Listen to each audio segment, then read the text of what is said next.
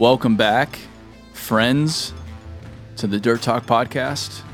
As always, I'm your host, Aaron Witt, and today we have Alex Burnett for episode 61. Alex Burnett, Mr. Alex, is a equipment trainer up in the beautiful province of...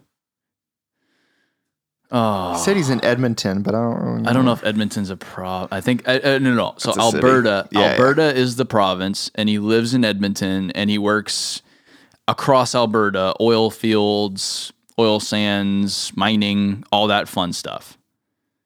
We're consulting the Google right now. Edmonton is the capital city of the Canadian province of Alberta. Okay, so we're dumb Americans, Yep. And we just have 50 states. That's all we have. We don't have fancy provinces or anything like that. But classic mix-up.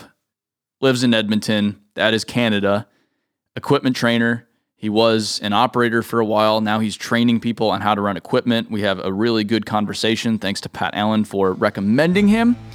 And without further ado, let's just get right into it. Enjoy episode 61 of Dirt Talk with Alex Burnett.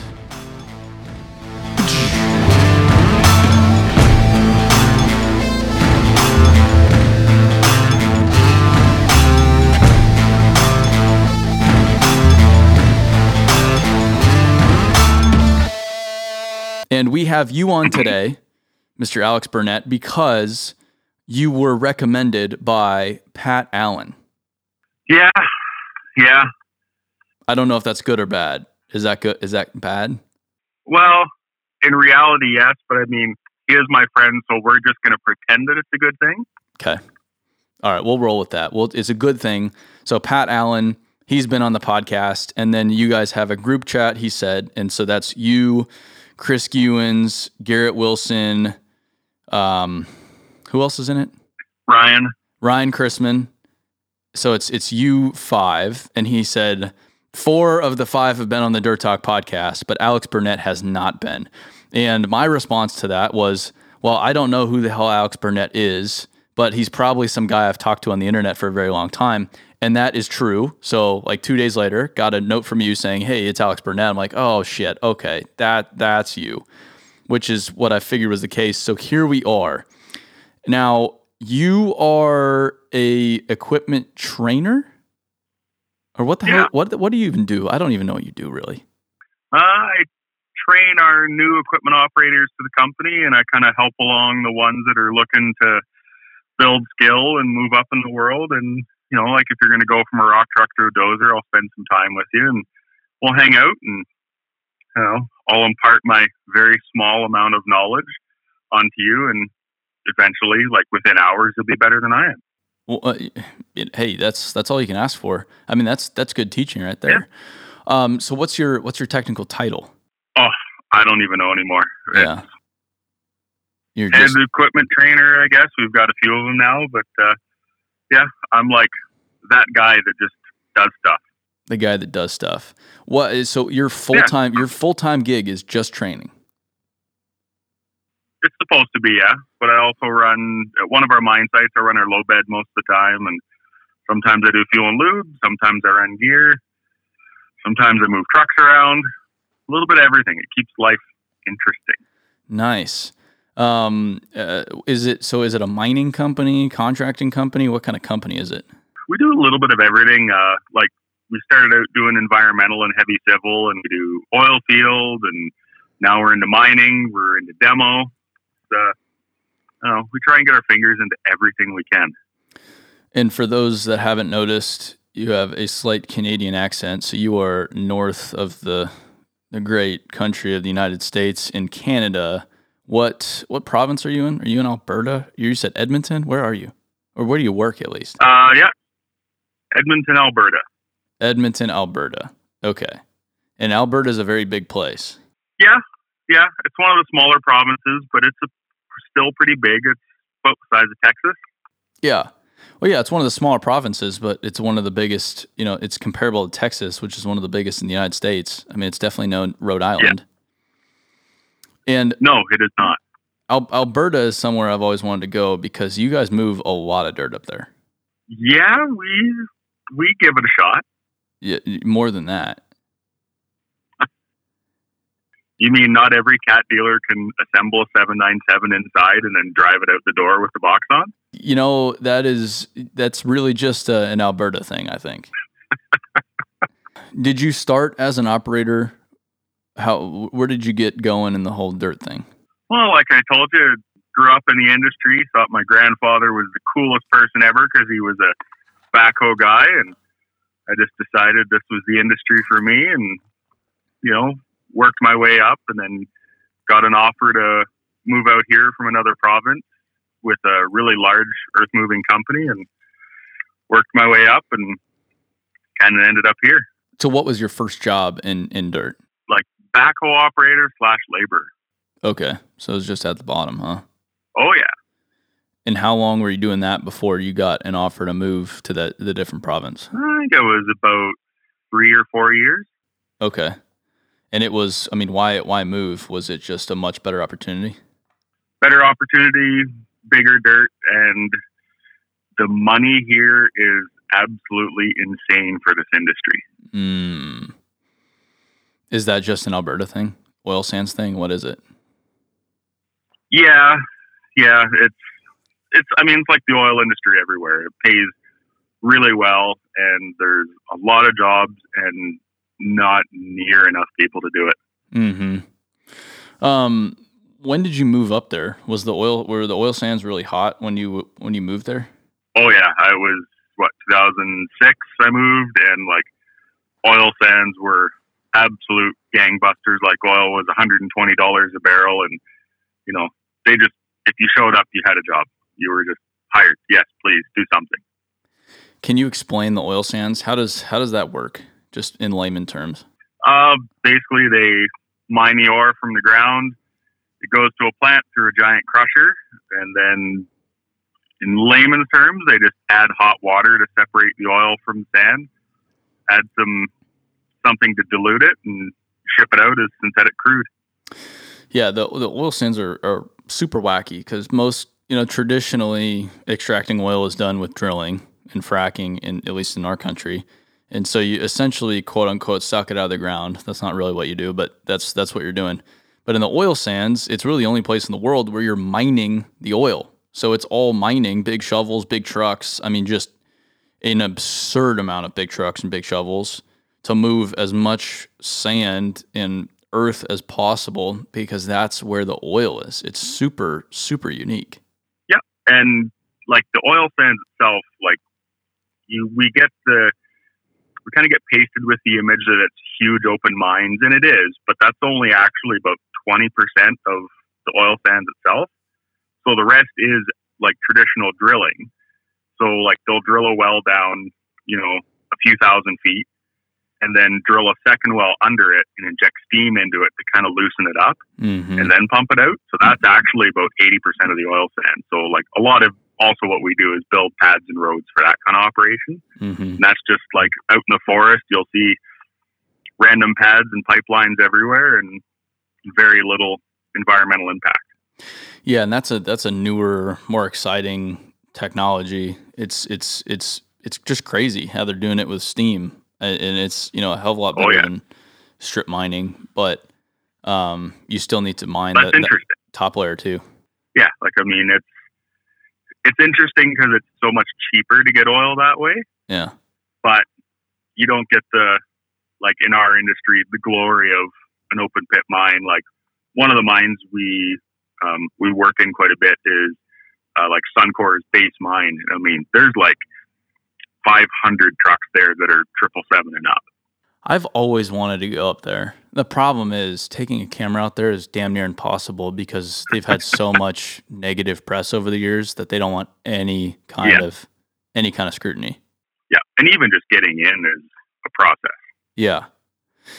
So you do, I mean, where do you spend most of your time these days? Well, I guess, what was the process of becoming a trainer? So are you running equipment, and then they're just like, hey, we got to teach some guys how to do this. Are you willing to do it? Like, how does that conversation even come up? Pretty much. A friend of mine was the trainer before, and he did a really good job at it. And they decided to move him into the office to run our HR department. and he just kind of said, "Well, you're the next candidate that pretty much knows how to run most of the equipment and drive truck and all that fun stuff, and you can kind of use computers." So it was basically, here's a box full of paperwork and go forth with the world and see what you can do. Were you excited about it? Yeah, at first I was. I was that naive individual that said, "Oh man, and in a year I'm going to change the world and we're going to have nonstop amazing operators and my life is going to be so easy and I'm going to work 8-hour days." And then I found out it's not going to happen.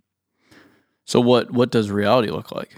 Reality looks like a very transient industry, as I'm sure you've noticed, and nonstop new people, and just kind of teaching people how to do things the proper way and, kill bad habits and hope that you can at least make somewhat of a difference. What are the most frequent bad habits that you see? Not checking oil.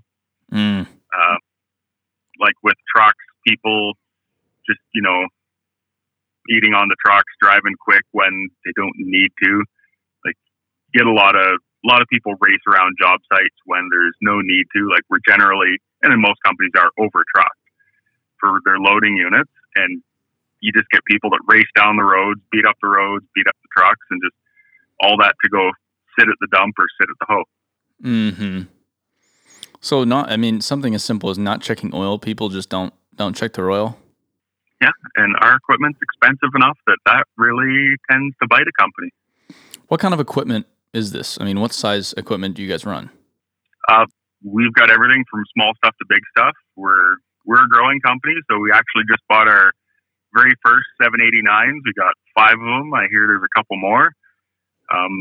Just bought a couple more D10s. We're big into like 390 size excavators. We've got, I think, 8 or 9 of those now, a couple of 870s. Some big gear. We're growing, and lots of small stuff, like lots of new next gen D6s, and I think we've got a next gen 349 and all that good stuff. Nice. That is good stuff. 789s, that's nothing to shake your head at for a contractor. By all respects, that's a really big truck. Yeah.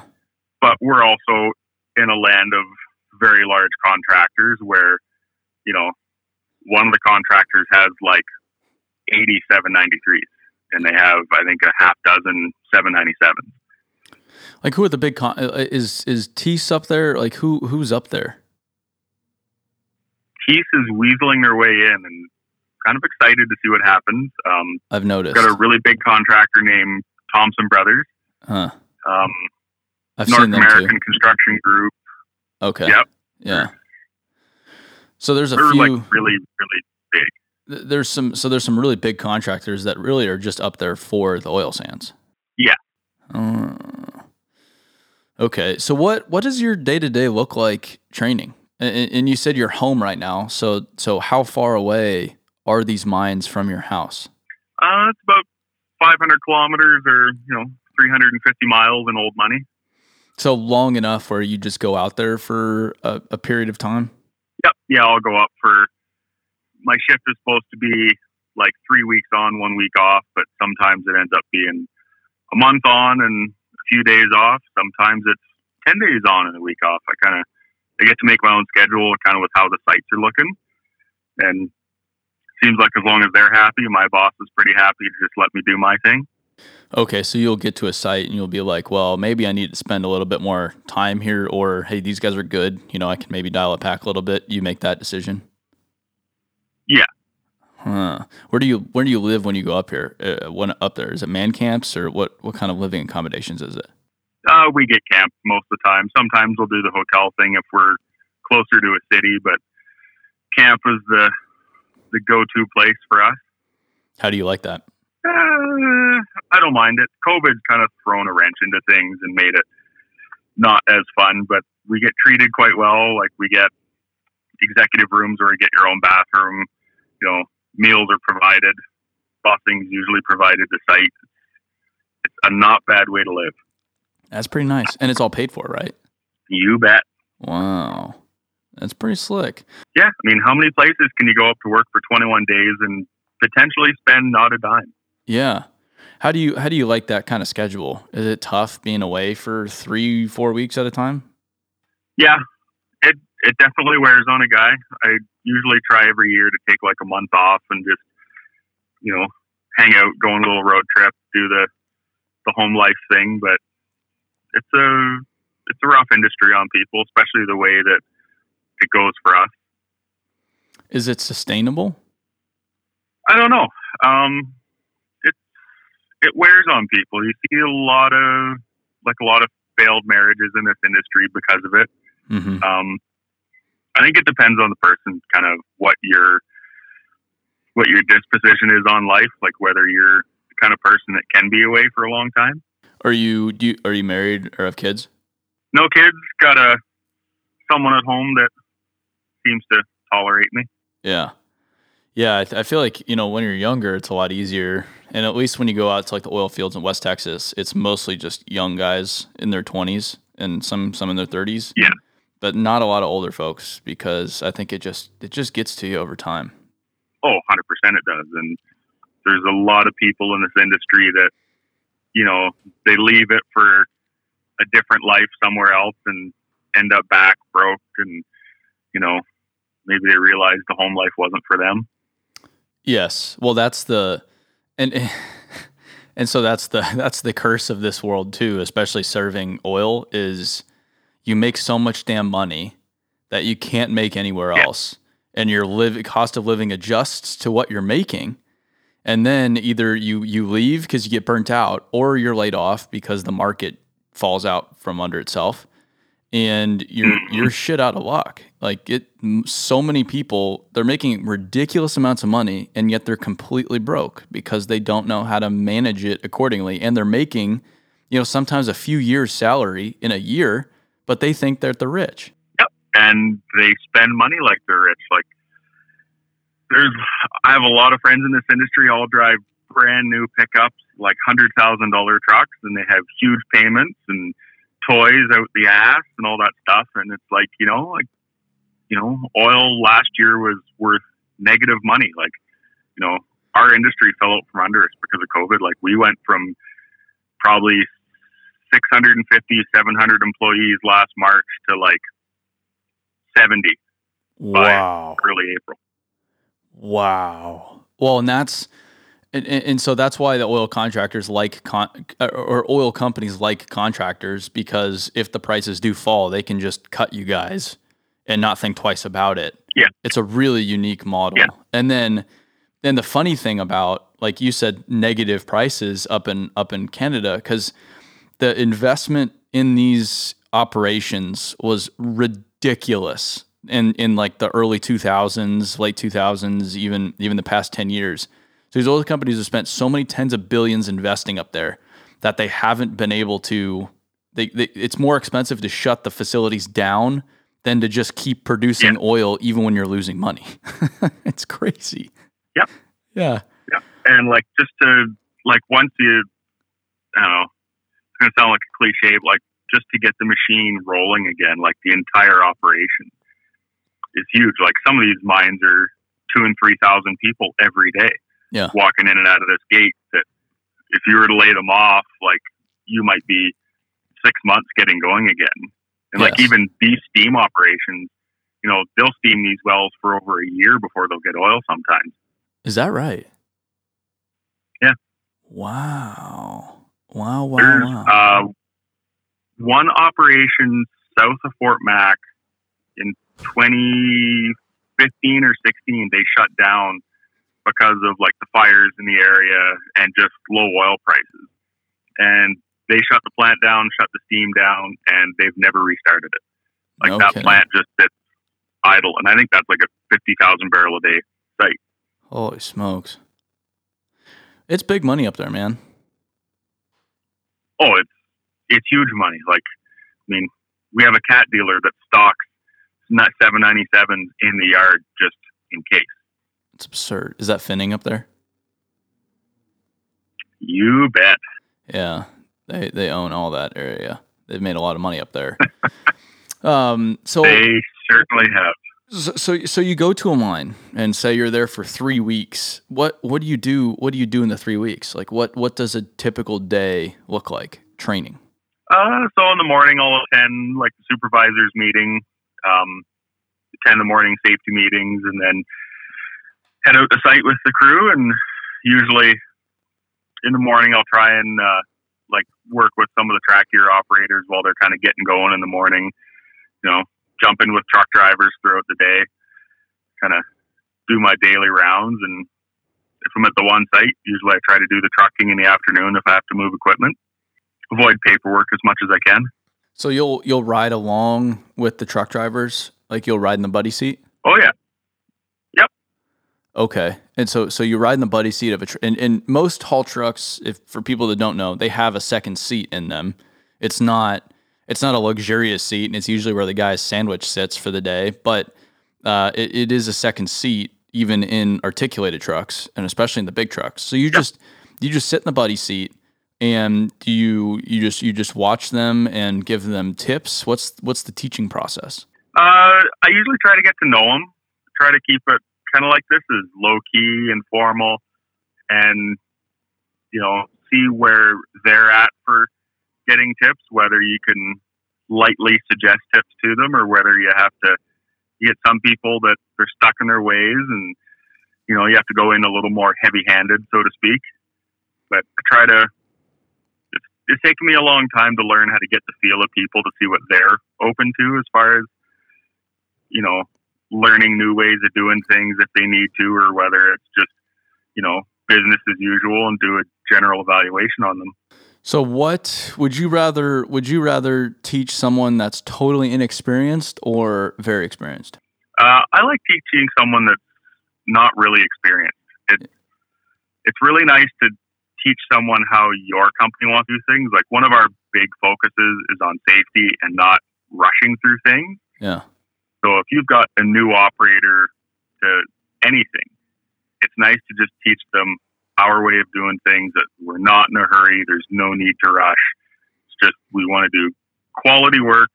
And, at the end of the day, everybody goes home safe. Yeah. There's a saying that's slow is smooth, smooth is fast. And yeah, I feel like everyone in the dirt world, they're just trying to just bang shit out as fast as possible. And it gets really sloppy really fast when that's happening. Oh, for sure it does. Like, there's plenty of contractors in the Edmonton area that they just roar through stuff. And yeah, you got the job done, but there might be another company coming in spending 6 months just trying to do little dig ups and figure out what the hell happened, and like, why does this line cross over this line, or why was this line not even put in? Yeah, it's just amazing how low the quality is sometimes with these even big contractors. So like, how much time? So you have to get to know the person to figure out how to teach them to begin. Like, how long did it take you to even grasp how to teach people? Because teaching is a totally different skill set than operating. Like, you can take a great operator, and that does not at all mean they're a great teacher and on how they operate. Like, I was just down at Caterpillar's facility at Tanaha Hills. Those guys, they're all awesome teachers, and they were all very experienced operators before they got there, but it's a really unique skill set, and most operators out there do not make the best teachers. So how long did it take you to figure out how to even teach people how to operate and how to instill your knowledge in these people? Honestly, I've been doing this job 5 years, and I don't know if I'm even there yet. Mm-hmm. There's a lot of personalities out there, and our industry does tend to attract the alphas. Oh, yeah. I don't know. I sometimes struggle. Like, you'll go in there and like, hey, I think I could show you a couple things, and you might just get a fuck you. Mm-hmm. It could be like that. And, I still kind of put my foot in my mouth some days with certain people. And I don't know. I'm not going to say I'm there yet, but I've actually learned how to really teach everybody. I get my moments in there where I'm good, and I think I get my moments in there where I'm not so good. Do you ever get discouraged? All the time. Because anyone that knows me knows I'm I really enjoy the industry. I love the equipment. I love the dirt world. And I get discouraged when I see, someone marking up the counterweight of our brand new 870 or, bending stick cylinders on 390s. Like it gets you down sometimes when you could spend time with somebody and they pick up nothing and you just sit there like, why spend the time? Why don't I just go back, run a machine myself and stay in my own little world? So, how do you manage that? Why not just go run a machine again?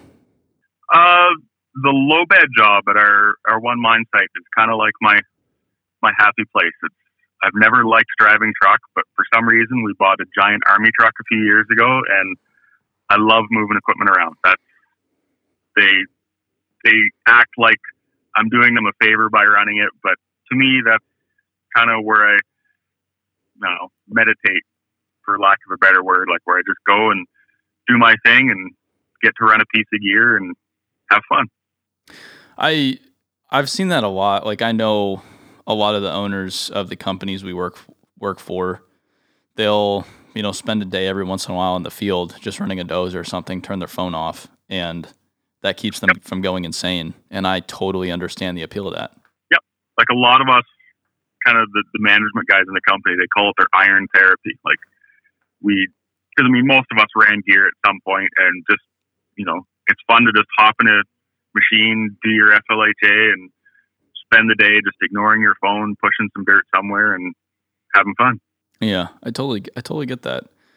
What so going back to the egos and everything like that, I joke that people like, the ego is like the biggest destroyer, the biggest enemy in this industry, and I joke that everyone, like equipment operators, they all think that they're the best at it. It's like men in sex. Like everyone thinks they're the best at sex. When in reality they have no clue. And operators, it's like that too. There's some big egos. How do you break through when someone does have that big ego and doesn't really want to be taught? How do you get through to them? Because it's in their best interest for you to help them. Even if you don't know as much as they do, you're coming at it with a fresh perspective that they don't have because they're in it every day, right? A lot of the time we'll kind of position them over near someone with a little more experience so they can see a different way of doing things. Yeah. A lot of the time I'll even just hop in the machine. Like if it's someone loading trucks, I'll hop in a machine, have them sit in my truck. I'll load trucks for a bit and let them watch and just say, this is how I do things, give it a shot. Because I'm not saying my way is the best, but, try my way for a bit, mix it with your way. Maybe you'll find some common ground in the middle. Maybe you'll like my way better, but just gently push some people, like especially the alphas, kind of gently push them that way. And I find sometimes they get it and sometimes they don't and they get mad and quit. How important is your role? And how important is training, do you think, in the industry? I would say now it's very important, and like to the industry itself. And I think it gets more important every day because, as you've mentioned many times, our industry is in trouble. There's a lot of older people that are going to be leaving the industry over the next 10 to 15 years, and not near enough skilled people coming into the industry to replace them.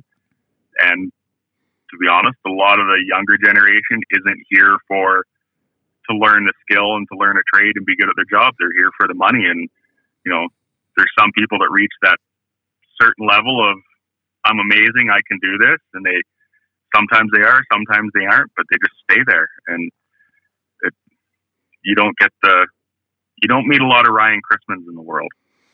No. Well, and especially where you're at. I mean, it is a very transient workforce, so people are in and out all the time. And the oil field is where people chase the money. So I feel like it's less prominent like that elsewhere, but I can definitely see that across the board.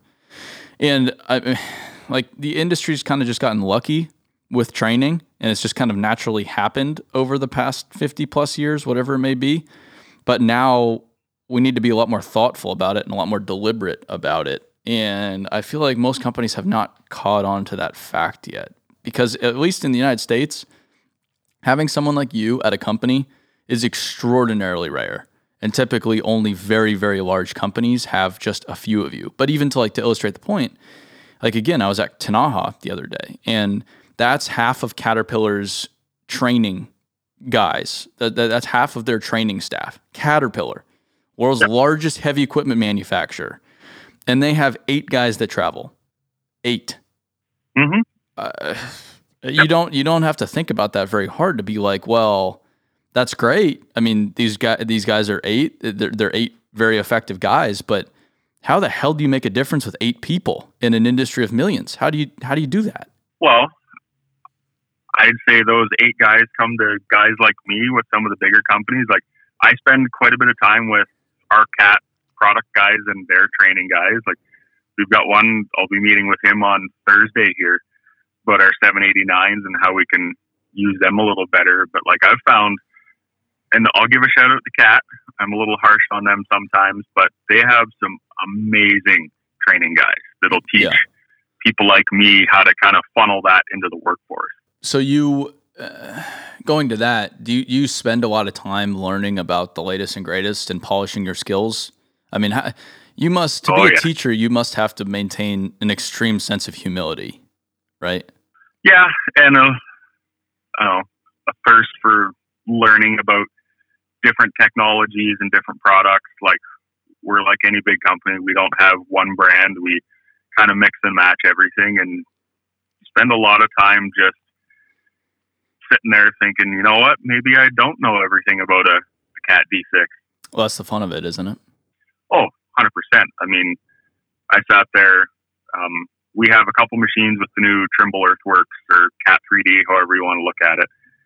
And I sat there on the phone with a SciTech rep last fall, like, hey, I'm sitting here trying to do a pond. My autos won't work. I'm, yelling at the guy because our brand new machine with the most amazing GPS system out there doesn't work.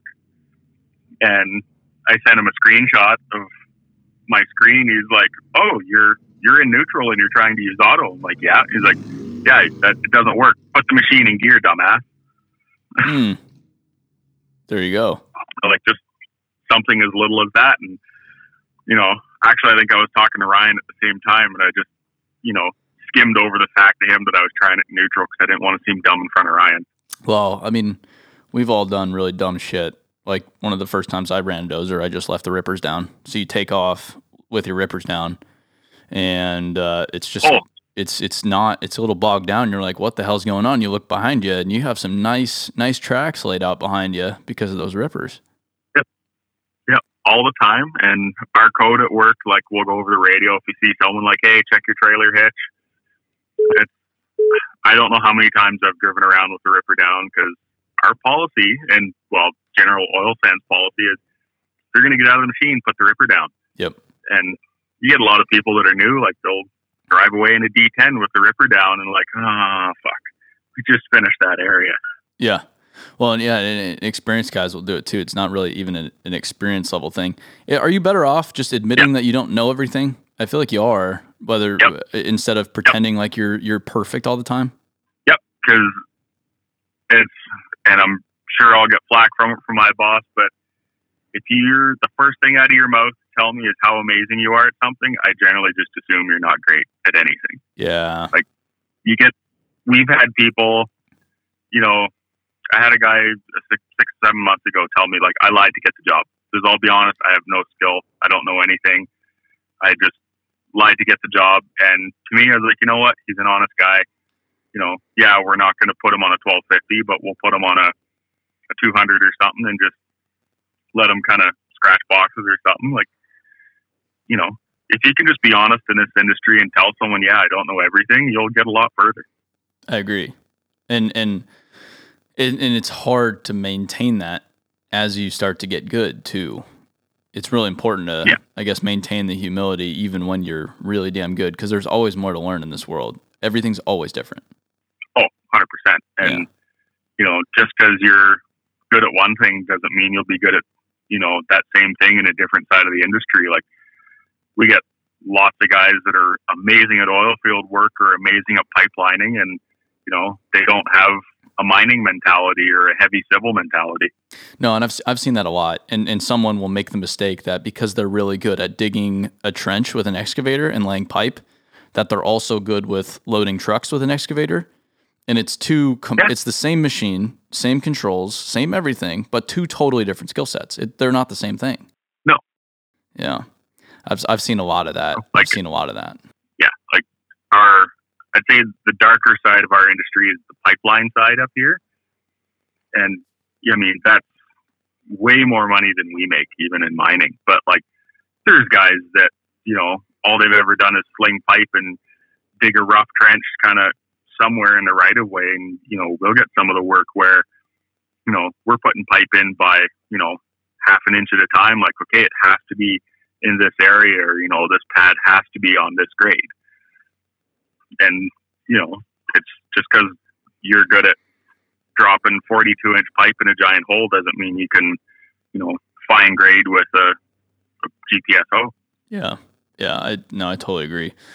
Now, what's besides slowing down? I mean, what kind of advice do you have for younger guys typically? What are the things you're typically?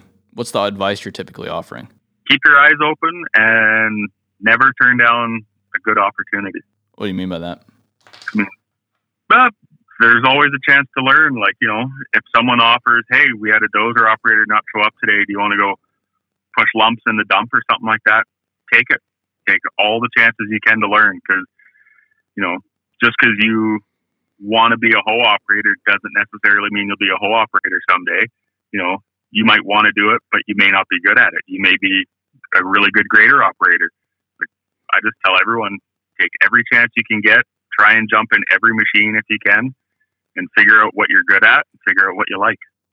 The real shame, though, is when someone turns down an opportunity like that for fear of feeling like a total asshole. And like, I get, like, I love the part of our industry that busts people's balls. I mean, you guys, you know that. I love giving people shit.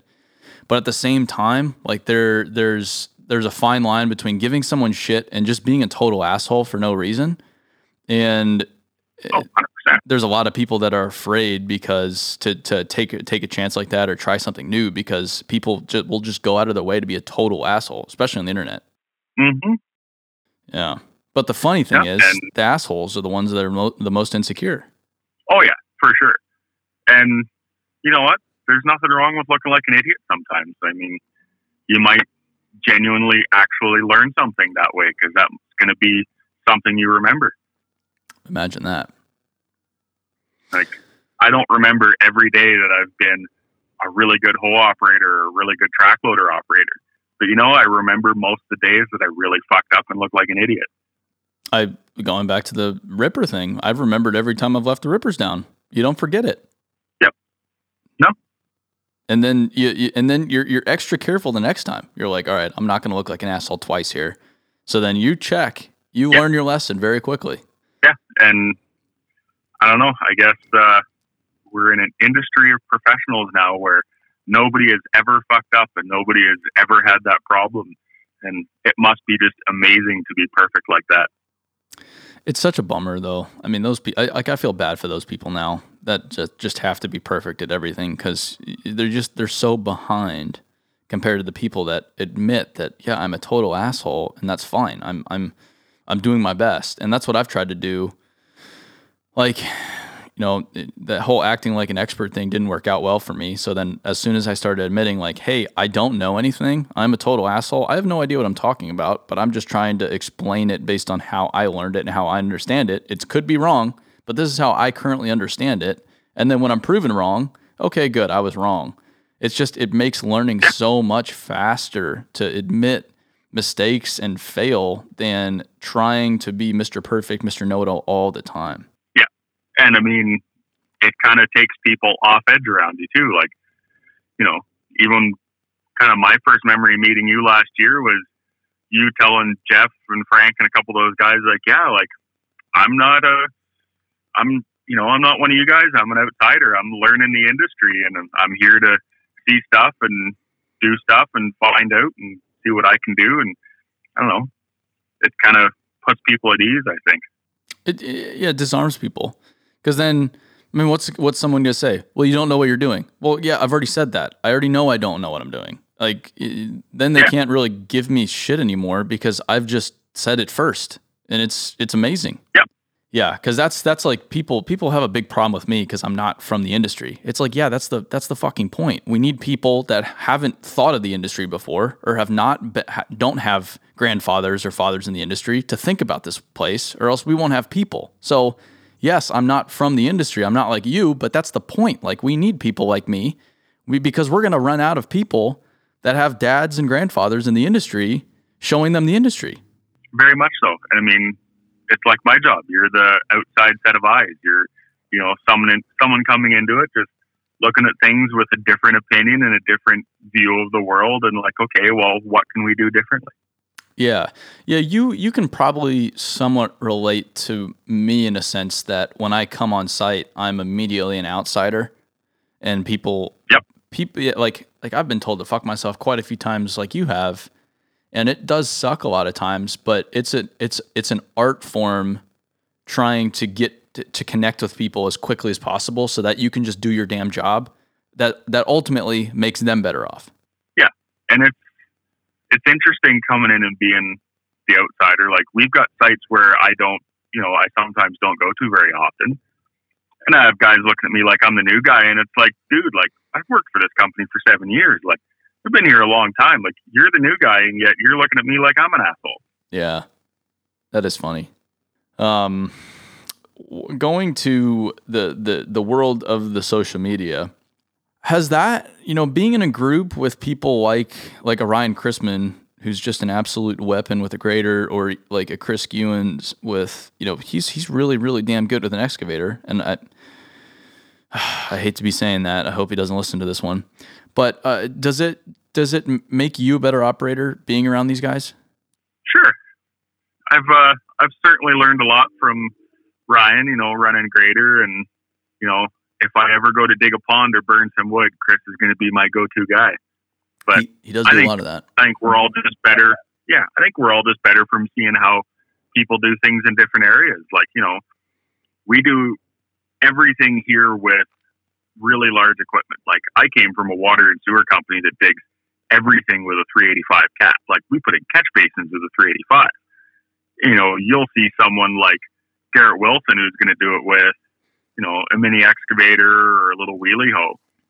Like, just, even just seeing how people do things in other ends of the world, I think makes us all better. Yes. Yeah. And that's the fun part about my job. I get to see a lot of different ways of doing the exact same thing.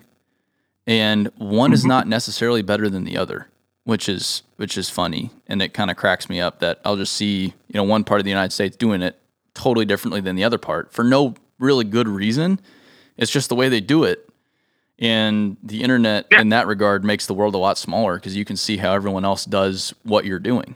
Yeah. Like, I think one of the really great examples, and you've probably seen the picture, there's a machine out there called the Scrader, where it's a 637 that a company here decided to put a grader blade under. Yes. And make the world's weirdest road grader.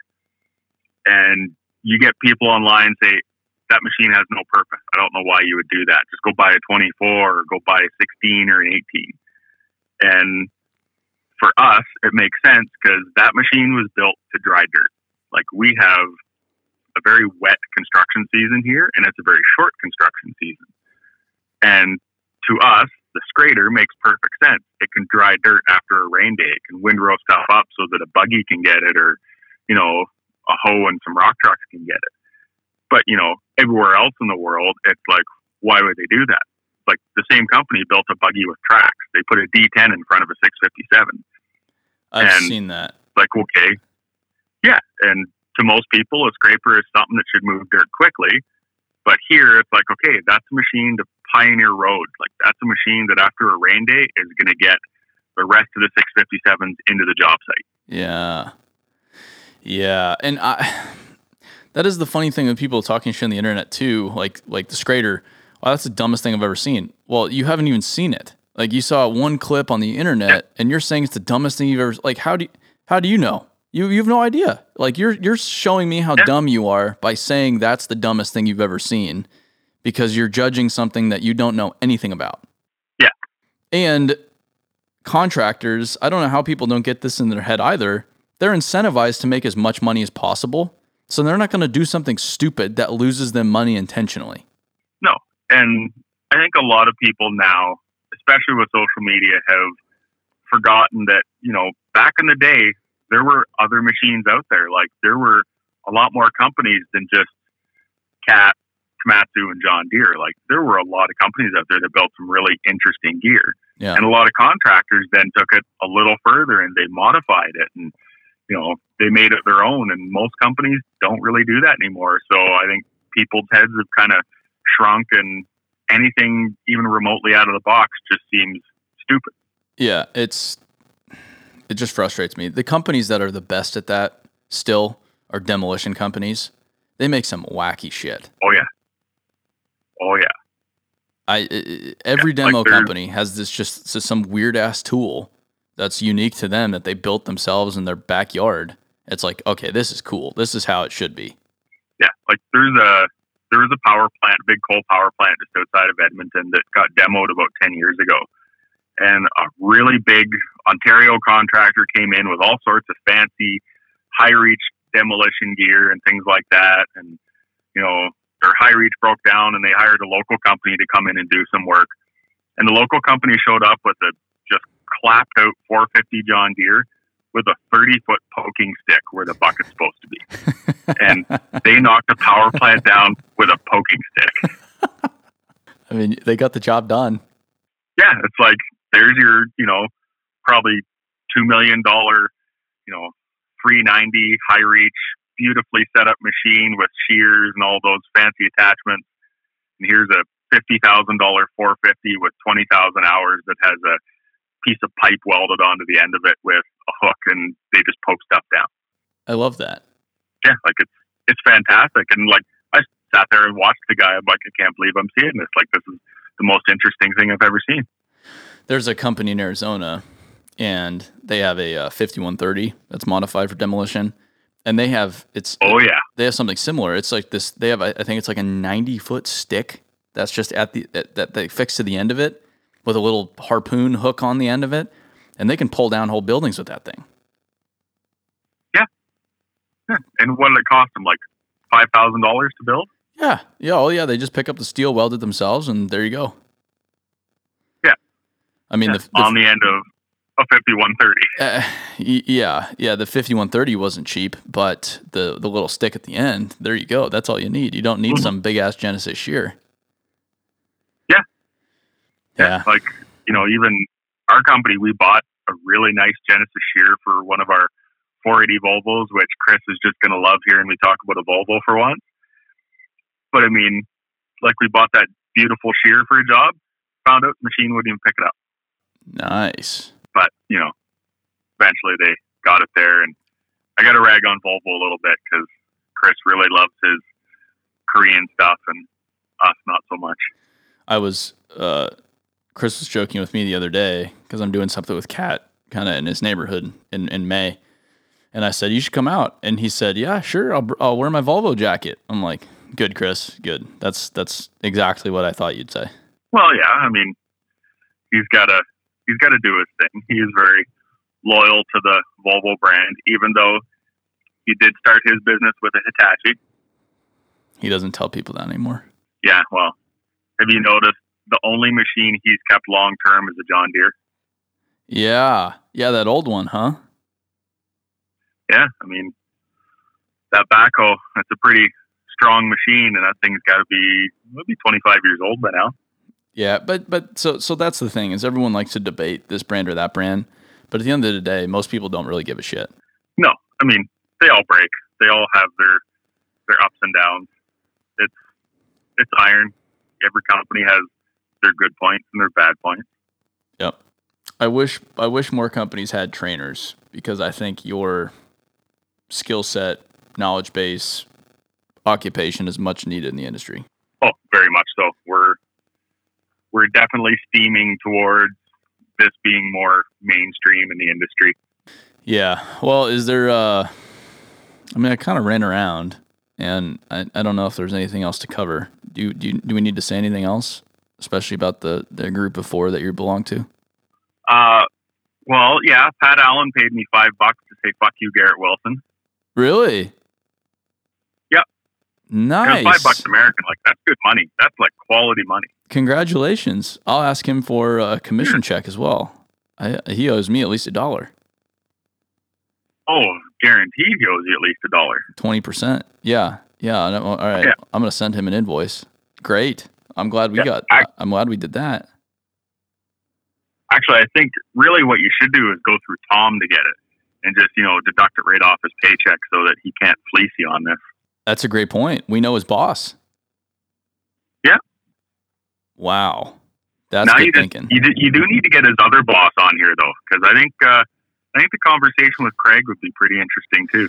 I know. We need to get Craig on, and then what would be really cool is once our studio's done in Nashville, we could have all 3 of them in and shoot the shit with the 3 of them, which I think would be an absolute blast.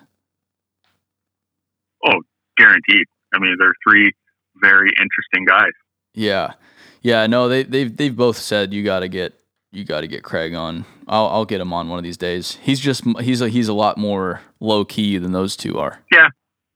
But even Tom can be kind of low key. Like, it was weird. Like, I think I was telling you, like, I did the YouTube thing for a little while I guess we did it for like 7 or 8 years.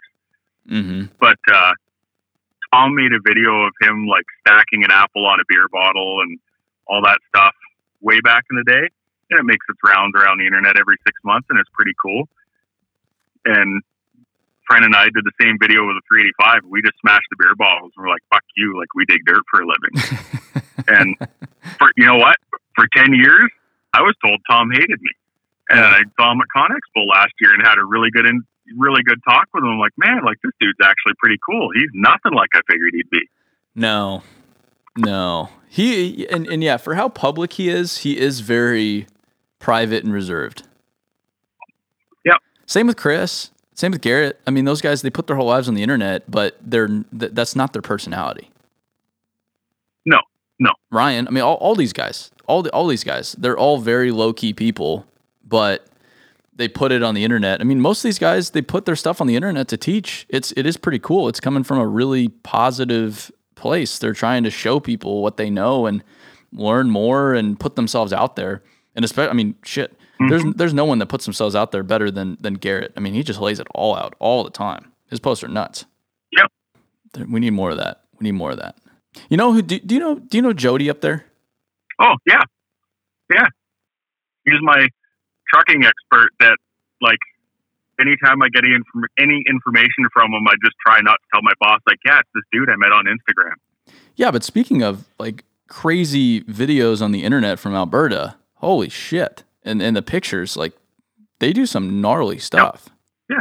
You mean they don't move TC2000s around on a trailer everywhere? No, absolutely not. No, that's just Canada, Alberta, and Australia shit right there. That doesn't happen anywhere else. Really? That's so weird to me. Like, you guys don't just walk a 60-15 on a trailer and move it 50 miles to another mine? You know, you'd think so, because it'd be a lot cheaper that way. But no, we have laws saying you can't do that in this country. Yeah. As crazy as his photos are, that's not even half of what they do. And that's the scary part. I know. Yeah. And yeah, it's and I can just imagine we don't even see nearly the craziest stuff. No. Because what you guys put on the internet, that's the watered down version.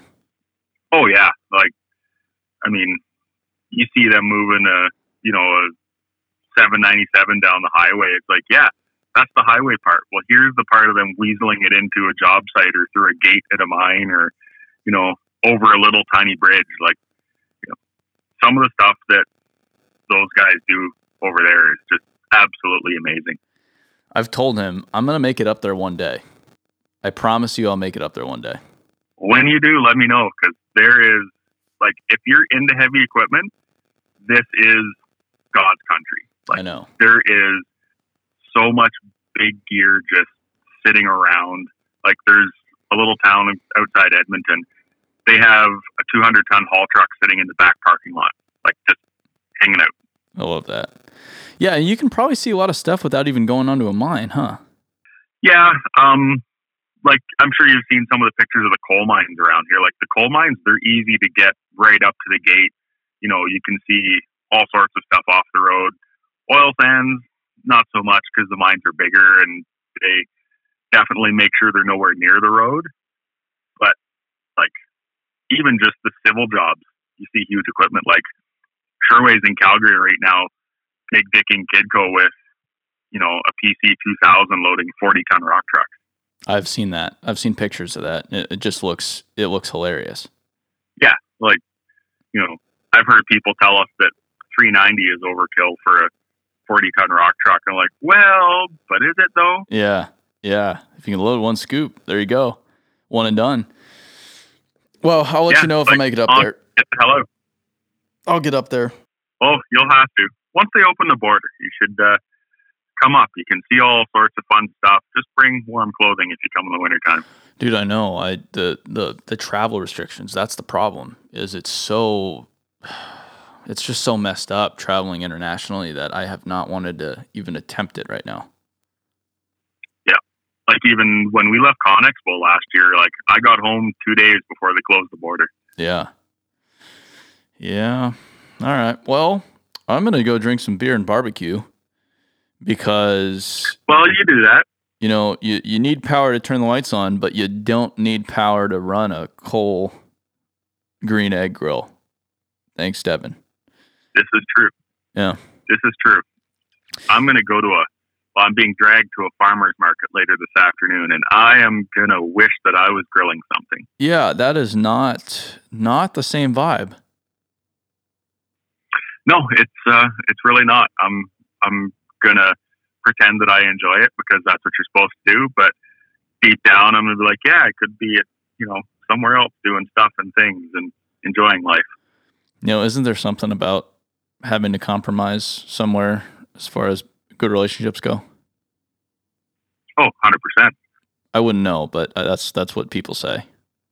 Yeah, well, there's all sorts of lovely young ladies in Nashville. I'm well aware of that. Yeah, I mean, you've got the nice truck now. You're like, hey, check out my fancy Ford pickup.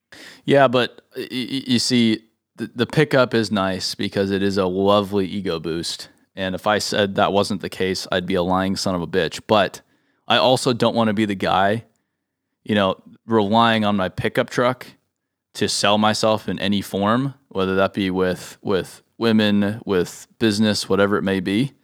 So it's a fine line there. It's a fine line. Yeah. But see, at least with business, it blends in with the rest of the industry. Yes. Like that's why I got it. Yeah. You see that truck show up in a job, say like, okay, this dude's serious. You know, he's one of us. He's got the truck. He's got the standard truck of the industry. Yeah. Well, that's the funny thing about the truck is when I drive on job sites, I don't have to explain as much. Like if I were to drive onto a job site in a Prius versus an F-250, you are right off the bat, you are at an extraordinary disadvantage driving up in a Prius. But if you drive up in an F-250, everyone's wondering like, who the fuck is that guy? And they don't bother you. You don't have to sell yourself. You just walk up and you can do your job so much faster than if you were to drive up in a power company just drove by. They're not coming to my house. Are you getting all excited? I've seen them drive by my house probably 50 times in the past 2 days because the whole neighborhood's messed up. But my house is not a priority. So apparently that interrupted my thought. But anyway, I'll let you get to your farmer's market. I know that's very important. I'm going to go get to my tomahawk steaks with Mr. Ben Schwanberg, and I'll catch you in Alberta one of these days. You better. Okay, everybody. Episode 61 is all done. I don't have a whole lot for you other than keep sharing the podcast. This is how we wrap up every podcast. So if you've listened before, you know what the hell I'm going to say is thanks for sharing and please keep sharing. That's how we're growing this thing. We want to get it across the dirt world. and we can't do that without your help. So thank you for that. If you have any questions, comments, concerns, you can always direct them to dirttalk@buildwit.com. Just email us. It'll go right to Mr. Alex, our podcast producer, and it'll go to me as well. So we really appreciate you listening. Stay tuned for the next episode. And until then, stay dirty.